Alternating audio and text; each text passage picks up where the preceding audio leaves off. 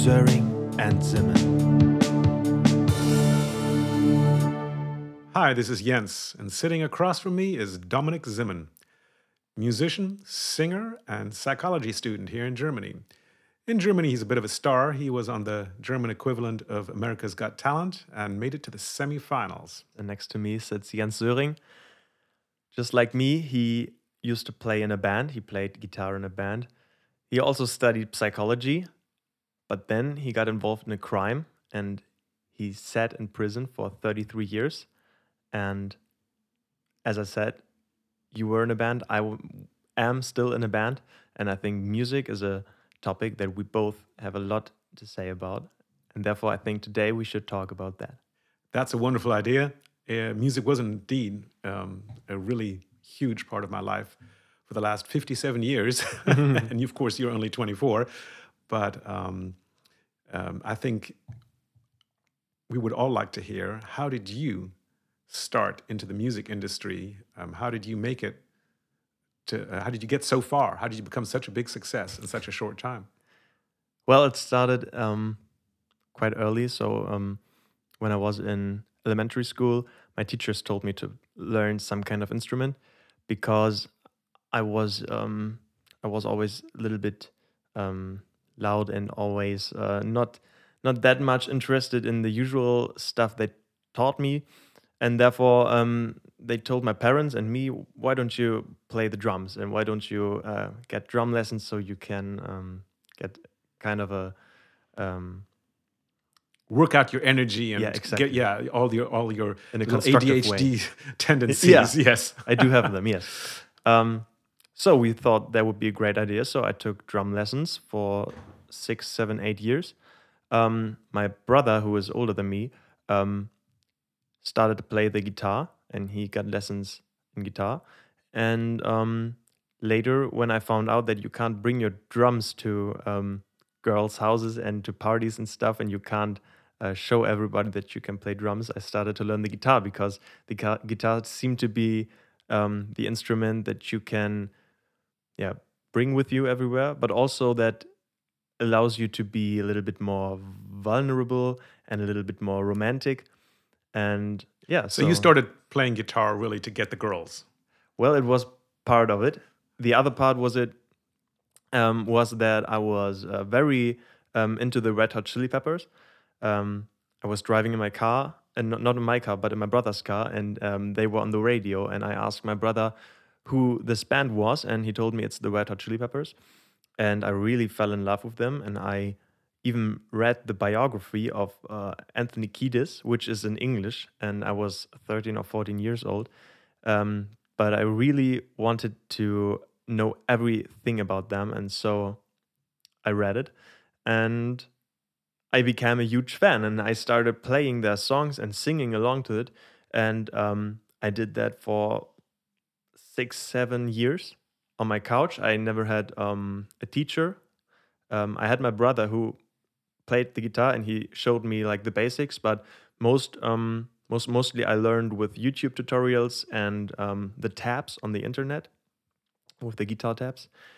And just by that I learned playing guitar and singing. That's really funny. There's several points of contact here between us, which are quite interesting. I was in 2 high school bands decades ago. In America, in Atlanta, Georgia. They're called Ground Zero and The Skank.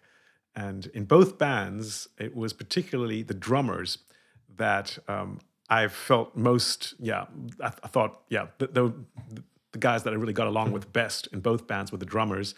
And it's funny that you started off as a drummer. So that's a point of contact there.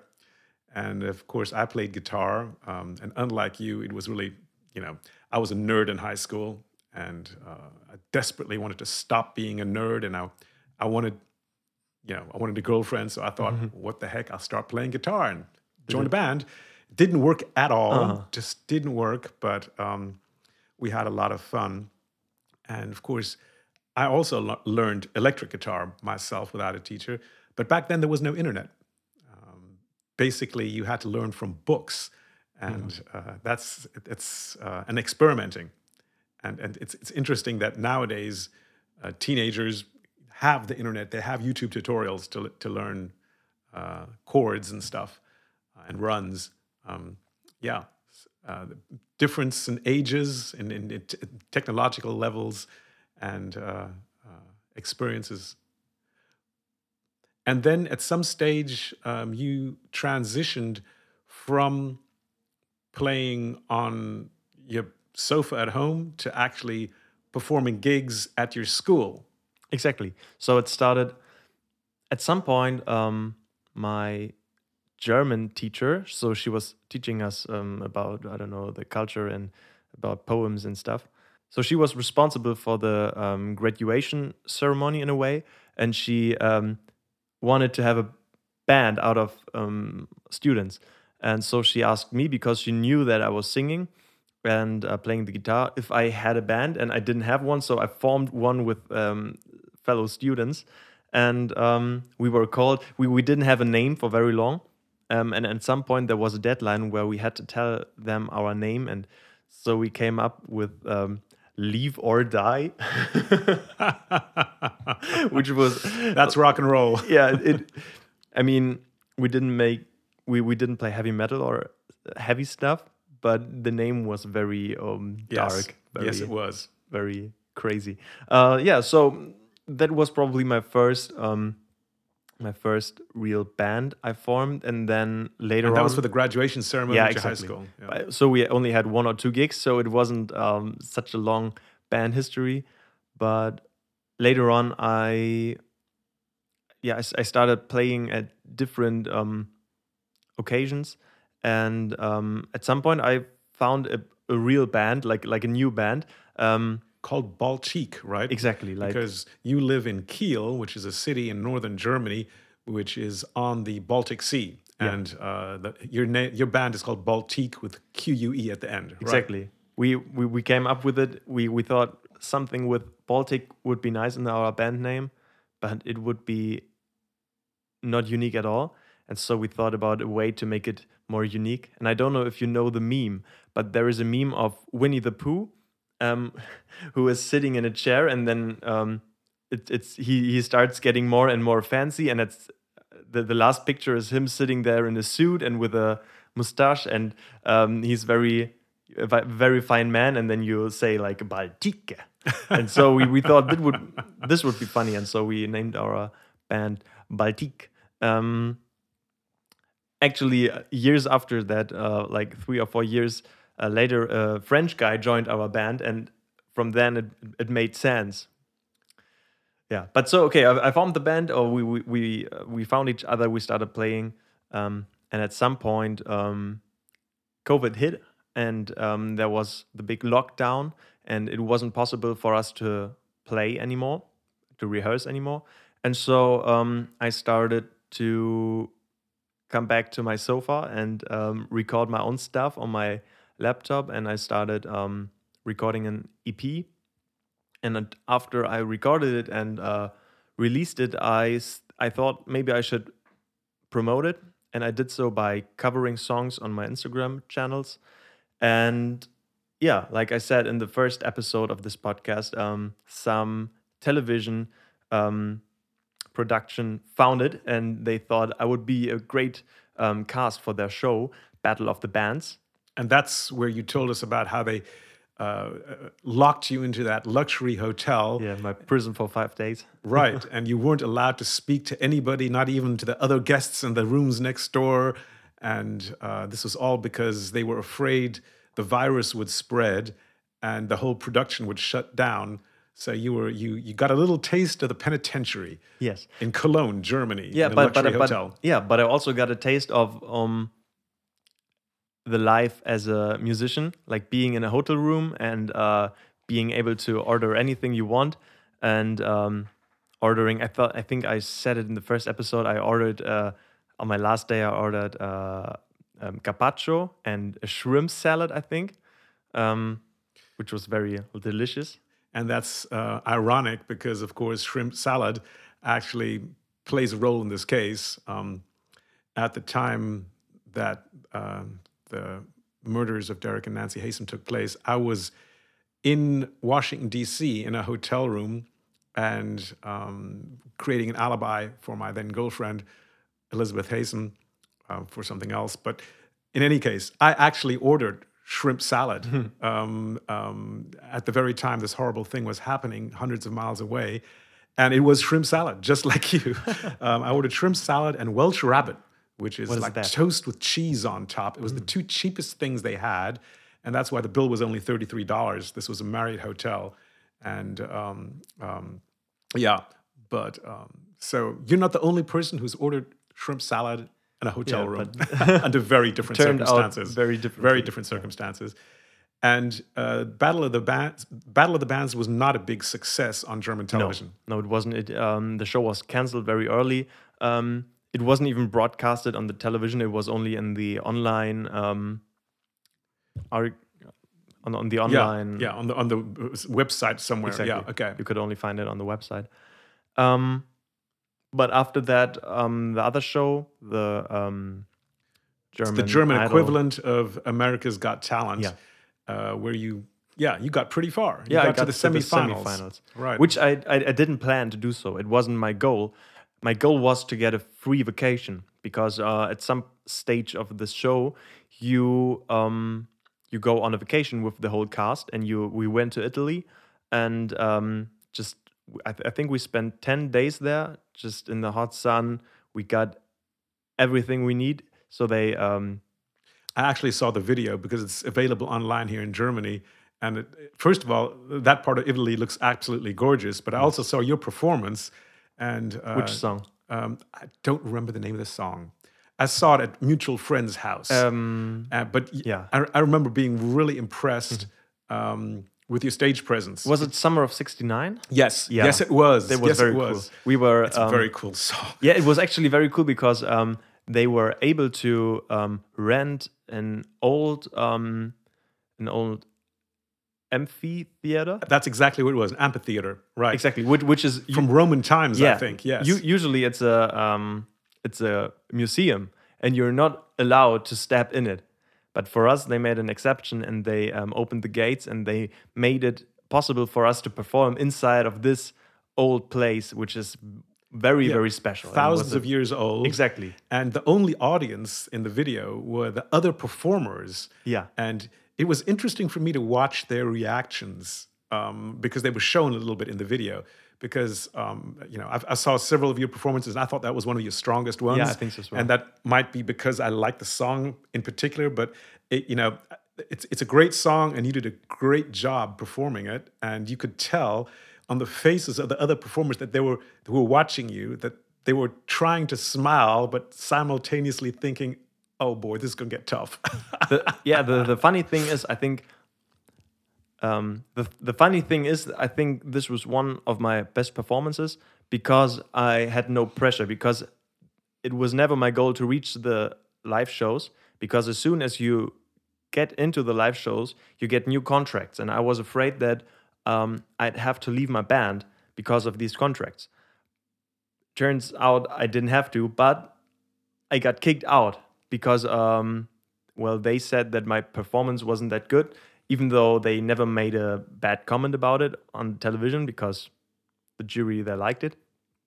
And afterwards, they invited me back to the show because some other participant got kicked out because they found out he was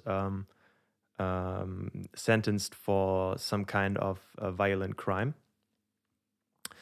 So yeah, but I think this was one of the best performances, and it was because I was free, because I knew no pressure. I don't want to go to the live shows anyways because of the contracts. So this is my last shot. This is my last time on the television, and I was very proud of that. And then after that show, COVID was still going on here in Germany. Yes. So it wasn't actually possible to go on tour immediately. But then a little while later, some offers started coming in, didn't they, for you to go on tour in Germany? Well, years ago, like 10 years ago, I think the whole television casting show thing was a lot bigger. And back then, the participants, after the show was done, they actually had a real tour together through Germany, maybe even some other countries. Nowadays, it's not that much of people who would go to such a tour, so therefore they don't make it anymore. But I had some other strange offers coming in. Like, for example, there was one offer from some kind of management production, I don't know, who tried to make up a new band out of two boys who start songs which are themed. For example, one song is in a cowboy theme and the next one is in a pirate theme, even though it's not, it wasn't meant to be for children, which I would have understand. No, it was for young adults, and I was thinking, who's listening to some sort? So you told me this idea came from South Korea or something like I that? think in South Korea this is a concept that works out, and I think Some they production have- company thought that if it works in South Korea, it might work in Germany. Let's give it a try, and let's get Dominik Simmen to sing songs about cowboys and pirates. yeah, but I think it was about that time that I realized that's not what I want to do, and I don't want to be in the media for just for being in the media. I want to be there. I don't even There are a want to lot be of- there. I want to make music. I want to be a musician, and I want to be able to pay my bills with music. But I don't want to be a cowboy and a pirate. No. Johnny Depp does the pirate thing better than anybody else, so we don't need you to do it. Yeah. But it's true. The media industry is really hard because people come in, producers come in with these concepts, and then they try to force you into that. Have you experienced that as well? Yeah, I work in the true crime area, and it's definitely true that producers come in with something in mind, and then they basically force my story, my life, into that concept to reach a certain result, which they think will get a lot of clicks. And it doesn't really matter whether the facts support it. They're going to bend your life around to fit their concept. And they do that in true crime. And they do it in music with you. You know, what a bizarre idea to take a guy from northern Germany who's frankly, you're really smart. Many people don't know that, but Dominik is really smart. And you're a psychology student, and to have you sing songs about cowboys and pirates is so bizarre. But some producer thinks that's a good idea, so let's get him to do it. I mean, maybe it is. Maybe I don't understand the market as well, or not as good as he does. But I don't know. I didn't feel like it was the right thing to do for me, and therefore I said no. Yeah.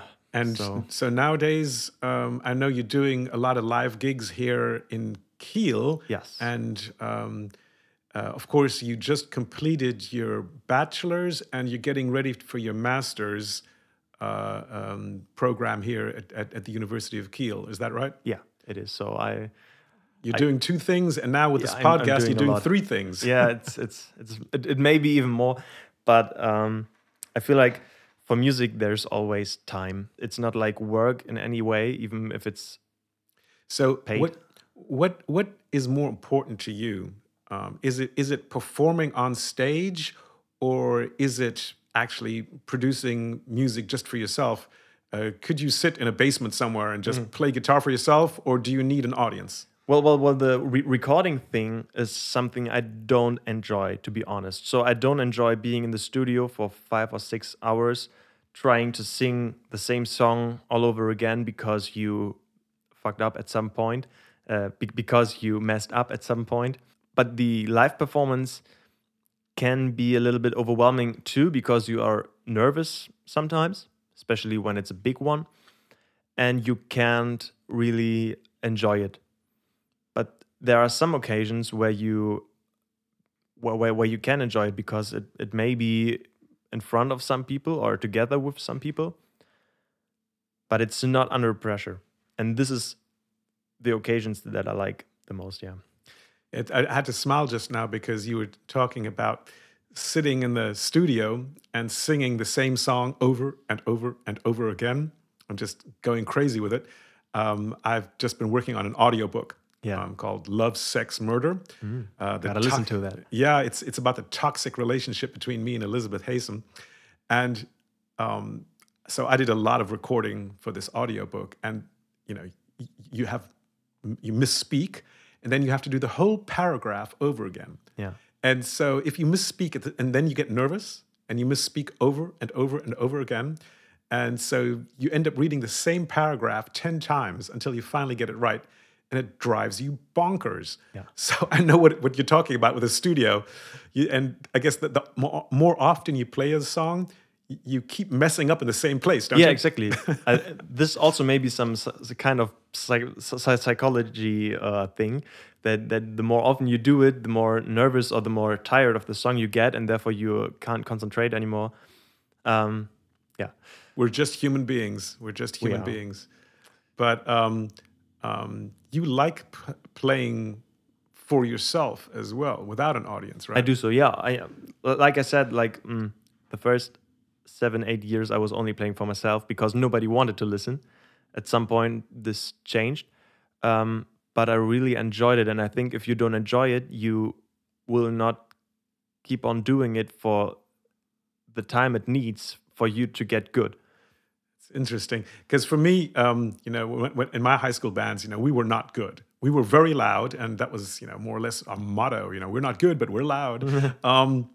But for me, it was definitely, I like being on stage, but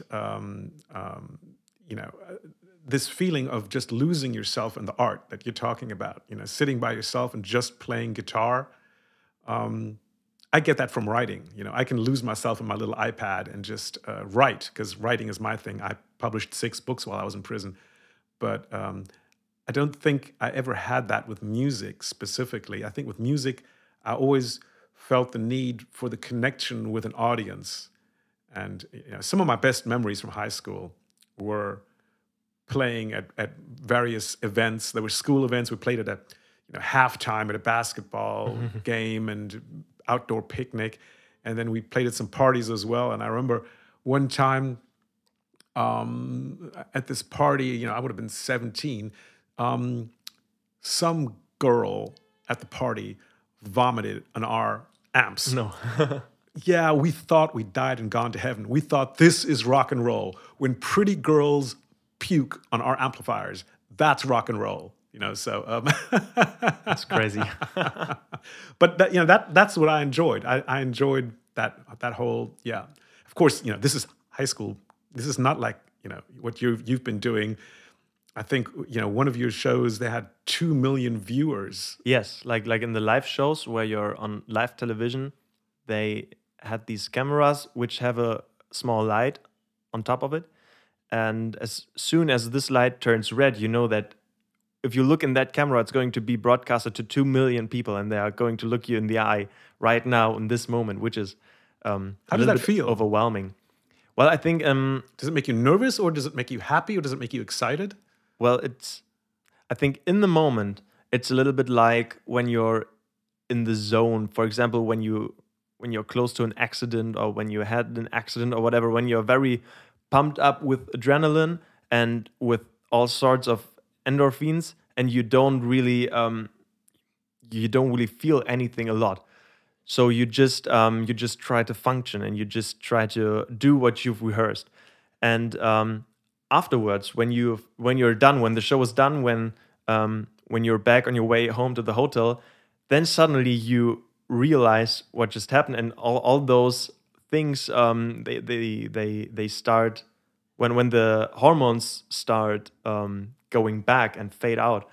Then you feel so tired and you feel just exhausted, and this keeps on for the next 1 or 2 days because everything in your body has been so pumped up, pumped up. All those, exactly as you said, endorphins and everything else, adrenaline has been pumped into your bloodstream. It's interesting for me because hear you say that, because I had a moment just about your age now, where the little light went on the camera, and I knew that millions of people were watching.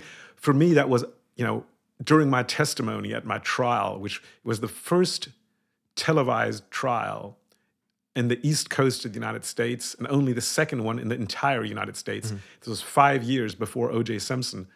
And I remember that it was, for me, different circumstances than a casting show on TV, but the fear, the absolute fear, and the nervousness, and then I can definitely identify with that. Yeah. Did music play a role in your life in prison or in the time where you were sentenced? Actually, yeah. I mean, music. If you want to talk about the role of music in my life, it's after this high school phase where I just had fun with friends playing in bands. I went to the University of Virginia, and one of the drummers from my high school band also went to the University of Virginia, and we started making plans for a new band.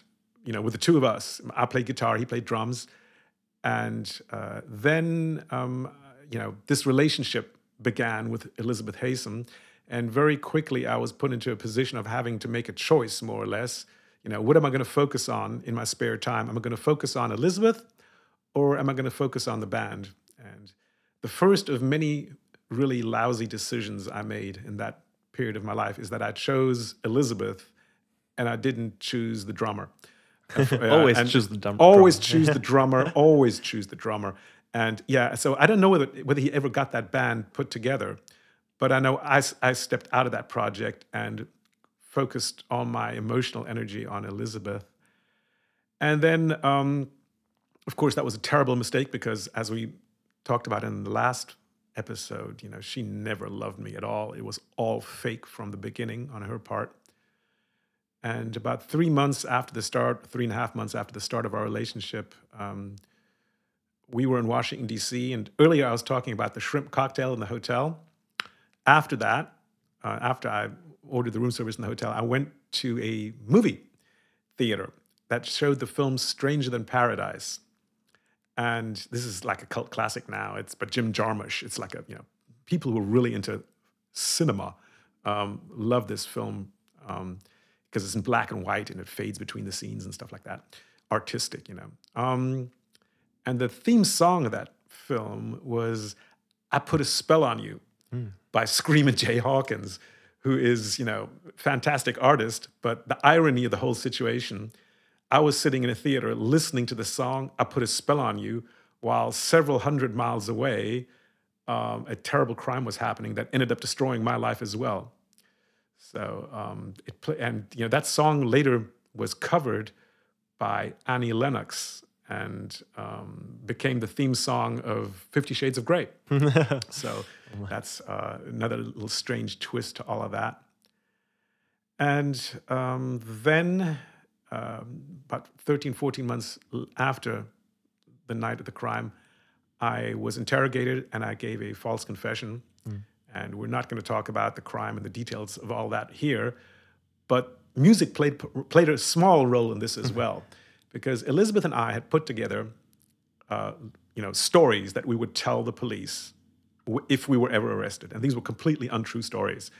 But both of us thought of ourselves as writers, and she claimed to have written a novel, and of course I was really active in high school journalism and so forth. So we thought we were writers. And we designed these lies, this false confession, on both of our parts, using something called telling details.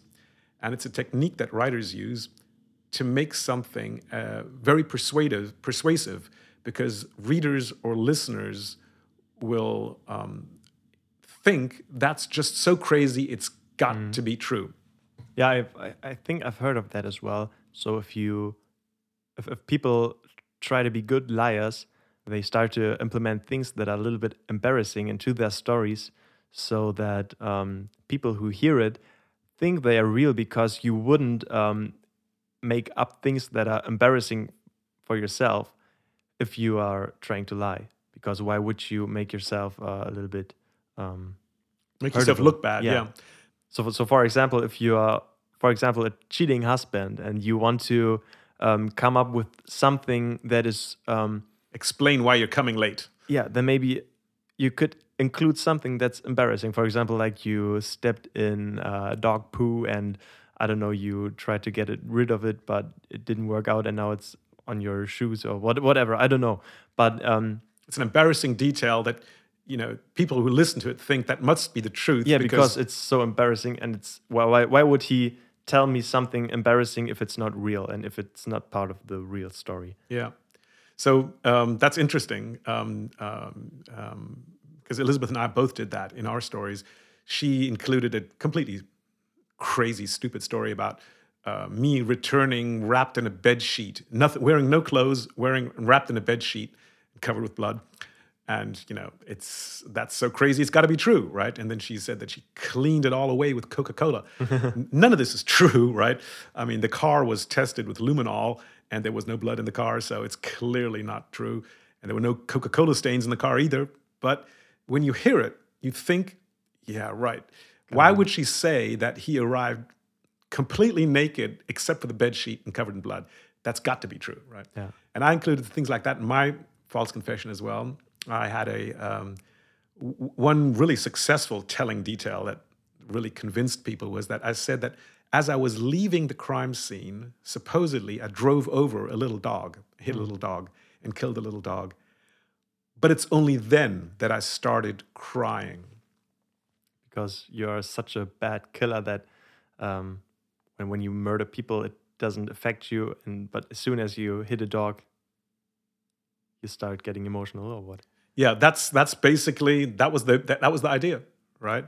And there's actually a police officer called Ricky Gardner who to this day is completely convinced that my confession must be true because of this completely fictional story about a little dog being hit. But then shouldn't there be like some dog missing? Of course, there was no dog missing and there was no dog in the road. It's all just made up. But it sounds so good, it's got to be true. Yeah. And getting back to the music thing, another telling detail that I included in my story was this story that on the way back, on driving back on the radio, I listened to the song "Psycho Killer" by the Talking Heads, right? And at that time, this was in the mid 1980s. There was this thing going around in the culture that rock and roll is making our kids do bad things, right? So I thought I would include this story about, the song Psycho Killer by the Talking Heads, but only after this horrible crime had happened. But people still believed it. Even though the song came afterwards, they still believed it. And it's a little bit like a movie scene where you're driving back from your crime and then the right song at the right time gets in. And it never happened, but people believed it anyway because you get this feeling, oh God, that's so crazy, it's got to be true, right? Yeah. And then of course, I spent 3 years, 8 months fighting extradition and came back to the United States in 1990, was convicted. And then I came to my first American prison. And one of the things that is not really known about prison life by outsiders is that in every day room, there's a big TV and it's always on. It's never turned off. And it's always turned to BET, Black Entertainment Television. And it's always playing rap music all the time, around the clock. And you never get away from it. And it's always full blast. So it's really kind of, no matter how much you might like rap, if that's the only thing you hear all day long, it's in effect, it's a kind of torture. Yeah. I think they actually torture people with music. For example, I think they did so in Guantanamo. And in Abu Ghraib as well, that's correct. I think they used heavy metal, not hip hop. I also seen an interview of Chad Smith from the Red Hot Chili Peppers, the drummer, who told the interviewer that he heard that in Guantanamo they torture people with Red Hot Chili Peppers songs, which is crazy because I cannot imagine like this being a torture. But I think no matter what song, no matter what band or what genre, as soon as you hear it for 12, 13 hours and you start being sleep deprived and everything, every single kind of music and noise will become a torture. Mozart will do that. If that's all you're hearing, 24 hours, full blast, no escape. Yeah. And, I I went to a very expensive private high school in Atlanta, Georgia. But I was into Grandmaster Flash when Grandmaster Flash was just starting, right? Because I thought that made me cool. Don't push me because I'm close to the edge. but Oh, several years later, um, um, uh, not being able to get away from the music was really hard. But that's a part of prison life that very few people know about. And of course, we were allowed to have back then Walkman cassette players, because the funny thing about prison life in those 30 years that I was gone was that we were always one technological revolution behind everybody else. In the 1990s, everybody was switching to CDs, but in prison, we stayed with tapes because the guards thought you could break a CD and then use half of a CD as a weapon, right? So by the end of the 1990s, music wasn't being released anymore on cassettes, so they had to allow CDs. But that was just right around the time when people started switching to MP3s. And so in the 2000s, the same thing happened again. Everybody in prison had CDs, but in the outside world, there were fewer and fewer and fewer CDs being released until by the end of that decade, they had to switch again and they had to let us have MP3 players because, but we were always 10 years behind the outside world as far as the technology was concerned. so except for the for the rap in these big rooms out of the big televisions, you were able to hear your own music. Yeah, and you had to turn it up really high to drown out the rap, Yeah. right? Okay. And that's so a lot of people in prison you see walking around with their headphones on because they're trying to drown out Yeah, the I can noise understand. pollution. I mean, maybe you can some kind of get yourself into another world through music. Yeah, for me, there were two things going on at that time. The first one was in the early 1990s, there was a big change in U.S. politics and U.S. culture. There was the crack epidemic at the late 1980s and into the early 1990s, and this led to an increase in the crime rate and law and order politics, tough on crime politics. And this was all led by Bill Clinton. He was a moving force behind all of this. And to put some numbers on this, at the beginning of the 1990s, there were 1.1 million prisoners in the United States.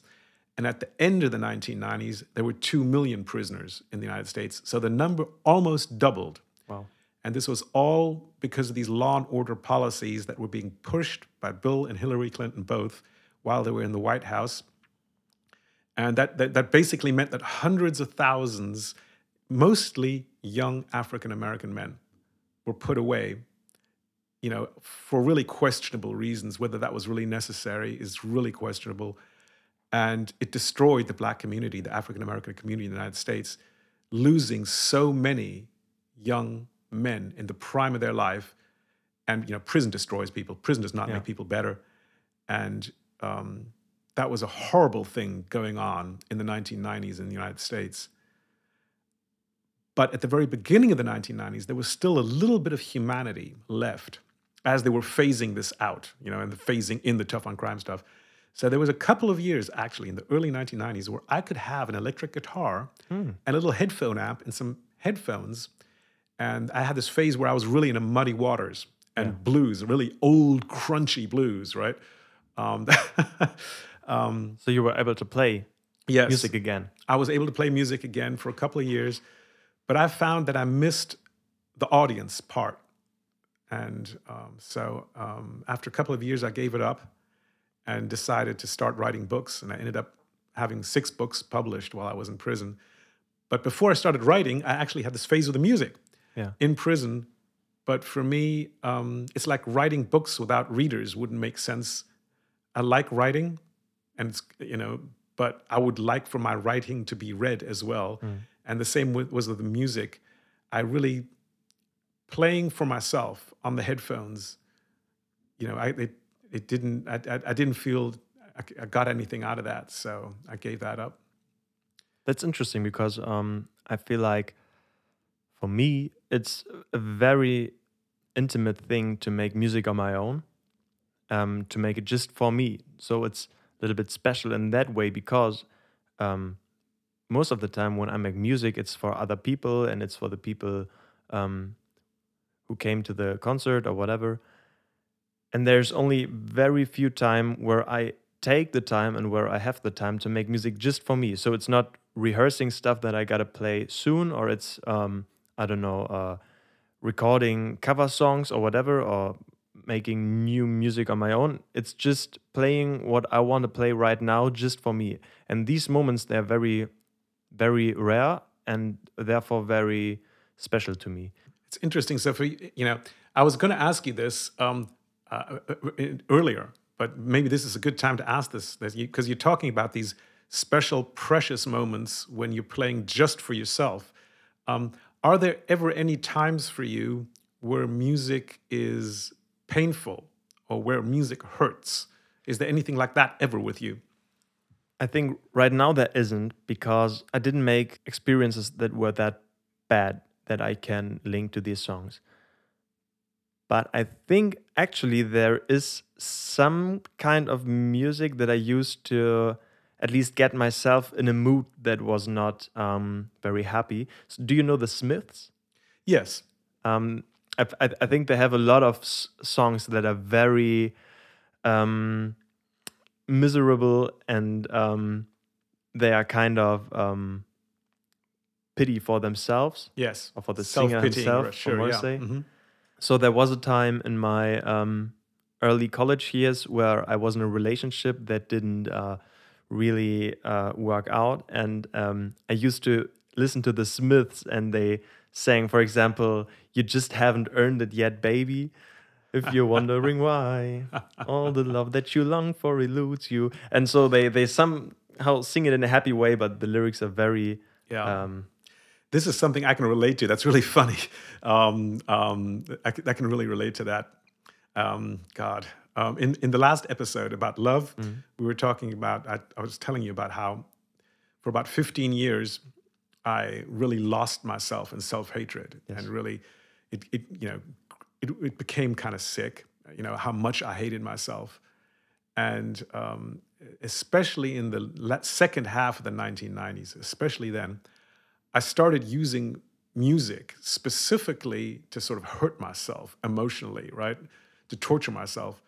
I remember Rod Stewart, The First Cut is the Deepest, and then torch songs, which are, I can't remember now whether they're from the 1920s or the 1950s.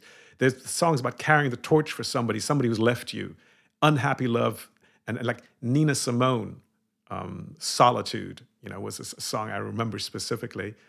And I did this, basically knowingly, intentionally. I would use these songs to make myself feel miserable over having fallen in love with the wrong woman who never loved me at all and destroying my life and sitting in prison. And it's... for me, that was one of the few ways I could get access to my emotions, actually. Okay, so you rather felt miserable and self-pity instead of nothing? Yeah. Yeah, I mean, it's basically what happened. In the last episode, we talked about this a little bit. In prison, emotions are dangerous because if you show emotion, other prisoners will interpret that as weakness, and so they will, prey on you if you show any kind of emotional side, and you have to push down your emotions and and keep it hidden. well, And maybe except for anger and hatred. yeah, sure, So but these manly emotions, they are allowed? yeah, but actually, in long-term prisons, you have to keep those under control as well. Okay. That's something that happens in county jails. But when you come into a long-term facility, at least that's the way it was in the 1990s and into the 2000s, people were very controlled because they knew, there's no way out. I'm going to have to live with these people, not just for years, for decades. So I cannot afford to get angry over every little thing. And, one of the strange things was that, especially long term prisoners back then, was that they were in some ways extremely polite because you didn't want to give anybody an opportunity to, lose control and freak out. So it was, but that only applies to long term prisoners, not to short term prisoners, and certainly not to county jails. Yeah. So that was this self hatred thing. And it became so bad. In 1999, I was transferred to a Supermax and ended up getting shot there with a rubber bullet and stuff like that. And the depression was getting worse and the self hatred was getting worse. And then I started meditating to deal with that. And I ended up meditating for almost 10 years, really intensively. And actually, my first book, The Way of the Prisoner, was about meditation because that was the big turning point for me. I was able to let go of the self-hatred, largely, not completely. But I also decided at that time not to listen to any music at all anymore because I felt that would draw me back into the self-hatred. So there's actually the entire 2000s, right? I did not listen to any music at all, none, which is, strange for you to sit across from me here at the table. You're 24. Imagine not listening to any music from 14 till today. That's crazy. But I mean, you did it by choice. Yes. It's not that somebody took that away. It's yourself who decided you wouldn't do it anymore. And I felt I had to in order to not go crazy with self-hatred. I mean, when you say that you used it for these negative emotions to feel them, maybe it's a way of protecting yourself. Okay, then I'm not listening to music at all.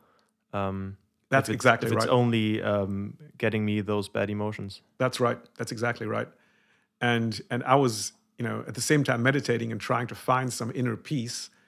And, I thought that, putting distance between myself and these negative emotions would help me find that inner peace. And to a large extent, I did. And then after 10 years, I stopped meditating because I ended up losing my faith. I did not meditate in a sort of Buddhist framework or kind of spiritual framework. I meditated within a Catholic framework. Contemplative prayer. Contemplative prayer is what it's called. And back then they had this movement in the US with Father Thomas Keating, who actually ended up being a friend of mine and visited me in prison, called centering prayer. And the idea behind this was to sensitize Christians to the idea that there is a meditative tradition in the Catholic Church, in the Christian Church, and you don't have to become a Buddhist to meditate. You can meditate as a Catholic or a Protestant. And I did that for 10 years, and then I lost my faith, and I gave up meditation. And I started listening to music again. And one of the first bands I ran across was your favorite, Linkin Park. Oh, yeah. But only the first album, Hybrid Theory. I think that's one of their bests. Yes, it is. It's absolutely awesome. Did you ever seen them or another band live that you really enjoyed? They didn't, show live concerts like that on TV in prison. They only have the basic TV channels in prison. They don't. If Linkin Park ever did a concert, it would have been on pay TV, I assume. I don't know whether they ever did that, but it would have been on pay TV, and we didn't have access to pay TV. We just had the basic channels. But I listened to Linkin Park, and I listened to John Mayer. I admit it. Still love John Mayer. Can't help it. And I listened to his ex-girlfriend, Taylor Swift, who is not bad at all, even though, a little bit of stress between John and Taylor. But, her song Getaway Car, I absolutely love that. There's certain ironic parallels to my life in the song Getaway Car. So that's what I listened to for the last 10 years in prison. Stuff like Linkin Park and John Mayer and a little bit of Taylor Swift.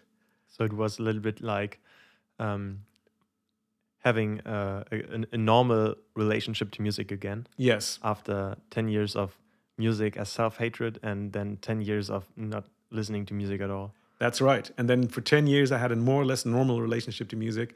And back then, I worked out like a freaking maniac. I really worked out very, very hard. And Linkin Park is really great for working out. Yes, I do this as well. I mean, I work out as well. I used to hear a lot of metal and stuff. Now, right now, I like hearing like techno. Like, do you know Scooter H.P. Baxter? No. Um, he's a funny I'll have German to- dude who's making techno music, which you can really yeah. You'll have to hook me up because I really want to check that out because for one thing I need to get really back to working out. Lately, I've been working so hard that I haven't had time to work out, but I need to get back into it. But then something happened again with me and music, and I got released in December 2019. And after 10 years of a more or less normal relationship with music in prison, on one of the first 3 or 4 days after leaving prison, I listened to music and I started to cry so much. And, I Special cry. songs? I Or was going to say I cry easily anyway, right? Yeah. I mean, this is one of the big, deep secrets we're revealing on this podcast and nobody else. well, I do Jens so as Soering- well. You as well, yeah? Yeah, I don't know- especially when it's about the right songs at the right time, gets me emotional. Yeah. Like out of a it's not even what I'm thinking about something. It's just like a reaction, like a reflex to some songs that just burn into my head. And I understand that completely. I really get it because that's the way it is for me. And the thing is, that has not really declined. It hasn't gotten easier or less so over the last 4 years. I've been out of prison for 4 years now. And it's still, that when I listen to music, not absolutely every time, but I would say 3/4 or more of the time, I will start crying. and I don't know exactly why that is. There's certain songs that trigger me. "Kiss Me" by Threepence None the Richer, which is about innocent love, which of course I never had. So maybe it's connected to my crazy life. But yeah, so that's since my release from prison, music for me is often connected to tears. But I then, mean, and then of course we met through music because this is one of the times where I didn't cry, but we have mutual Not friends. Yeah, that's right, not yet. We have mutual friends. You live in Kiel, Yes. which is a city in northern Germany, and they own a really cool bar. And this is advertising. If you ever come to Kiel in northern Germany, you must go to the D.O. Wine Bar on the Holtenauer great. Straße. It is really cool, and they have great South African wine. And Dominik plays there once in a while. And that's how I met him. I came in the door, and there was Dominik playing, and he was really cool. yeah, thanks. And I knew you before because I saw on one of your TikToks about you and your case. And I was very interested back then. It was probably a year before we met. And so at some point you just stumbled into that bar and I saw you and I was a little bit like, oh, I do know him. And then I remembered why I know you. And yeah, at some point you requested a song. I'm not sure if I could play it or not, but then we... I think it was Johnny Cash, "Hurt." Probably. I was thinking maybe this is a song that was special to you in prison or something, Sure. because I mean it's a very, very sad song, and Yes. it's like the Smiths in a way. It's a lot about Yes. self-pity or whatever. I didn't know that this was a cover. I thought that the version of Johnny Cash was the original, but it isn't. I did not know it's a cover. I thought it was the original. Well, I'm pretty sure the original one is from 9 Inch Nails. Okay. And it's a little bit more weird, I would say. But well, I'm not too sure, but I'm pretty sure. So yeah, I'm very glad that we met there. And then I remember after that, you played Hotel California. And that is a song that has at least where I was in prison, when anybody played Hotel California, when it came on anywhere, there's a particular line in there that all of us identified with. You can check out anytime you like, but you can never leave. We all thought, oh yeah, the song's about prison because we can check out anytime we like, but we can never leave, right? So, yeah. But that was in places like that you play covers, but I know you also do concerts where you play original music with your band, and I have not yet actually made it to one of your band concerts. I've been to several of your solo performances, but not yet to your band concerts. I really want to do that. Maybe at a time in my life which is not quite as crazy as the current days. I think maybe this winter we are going to make another concert just on our own. So we are going to organize everything. It's not anything. So nobody dictates what we have to do or how long we have to play or whatever. Maybe maybe we'll meet there. Oh, we will. We will. If you, I'm looking forward to it. Then you can also meet my band members. Yes, yes. I really want to do that. I really want to do that. So Jens, I think we're coming to an end soon. Has it already been an hour? Yeah, Time flies with you, Dominik. Thank you. Almost. I think there's one more question I wanted to ask you. Imagine if you didn't meet Elizabeth Haysom and if you probably formed the band together with your drummer from the college. Do you think you would have been a musician by now? Or would you at least have a band or whatever? I doubt I would have been a musician. I love performing, but that's not where my talent is focused. I can well imagine that I would have continued playing music as a hobby if I had not gone to prison. Hopefully, probably throughout my life, because I love music and I love playing guitar, and it's. But doing what you do, doing it professionally, I don't have that talent. So unfortunately, not. Unfortunately, not. But maybe you would have had at least some very cool memories back from your time with your drummer and the band. And I mean, probably you have some now. Yes, I mean, I have some good memories from the band in high school. But the fact is, I went to prison when I was 19, and I was released when I was 53. Yeah. So there's,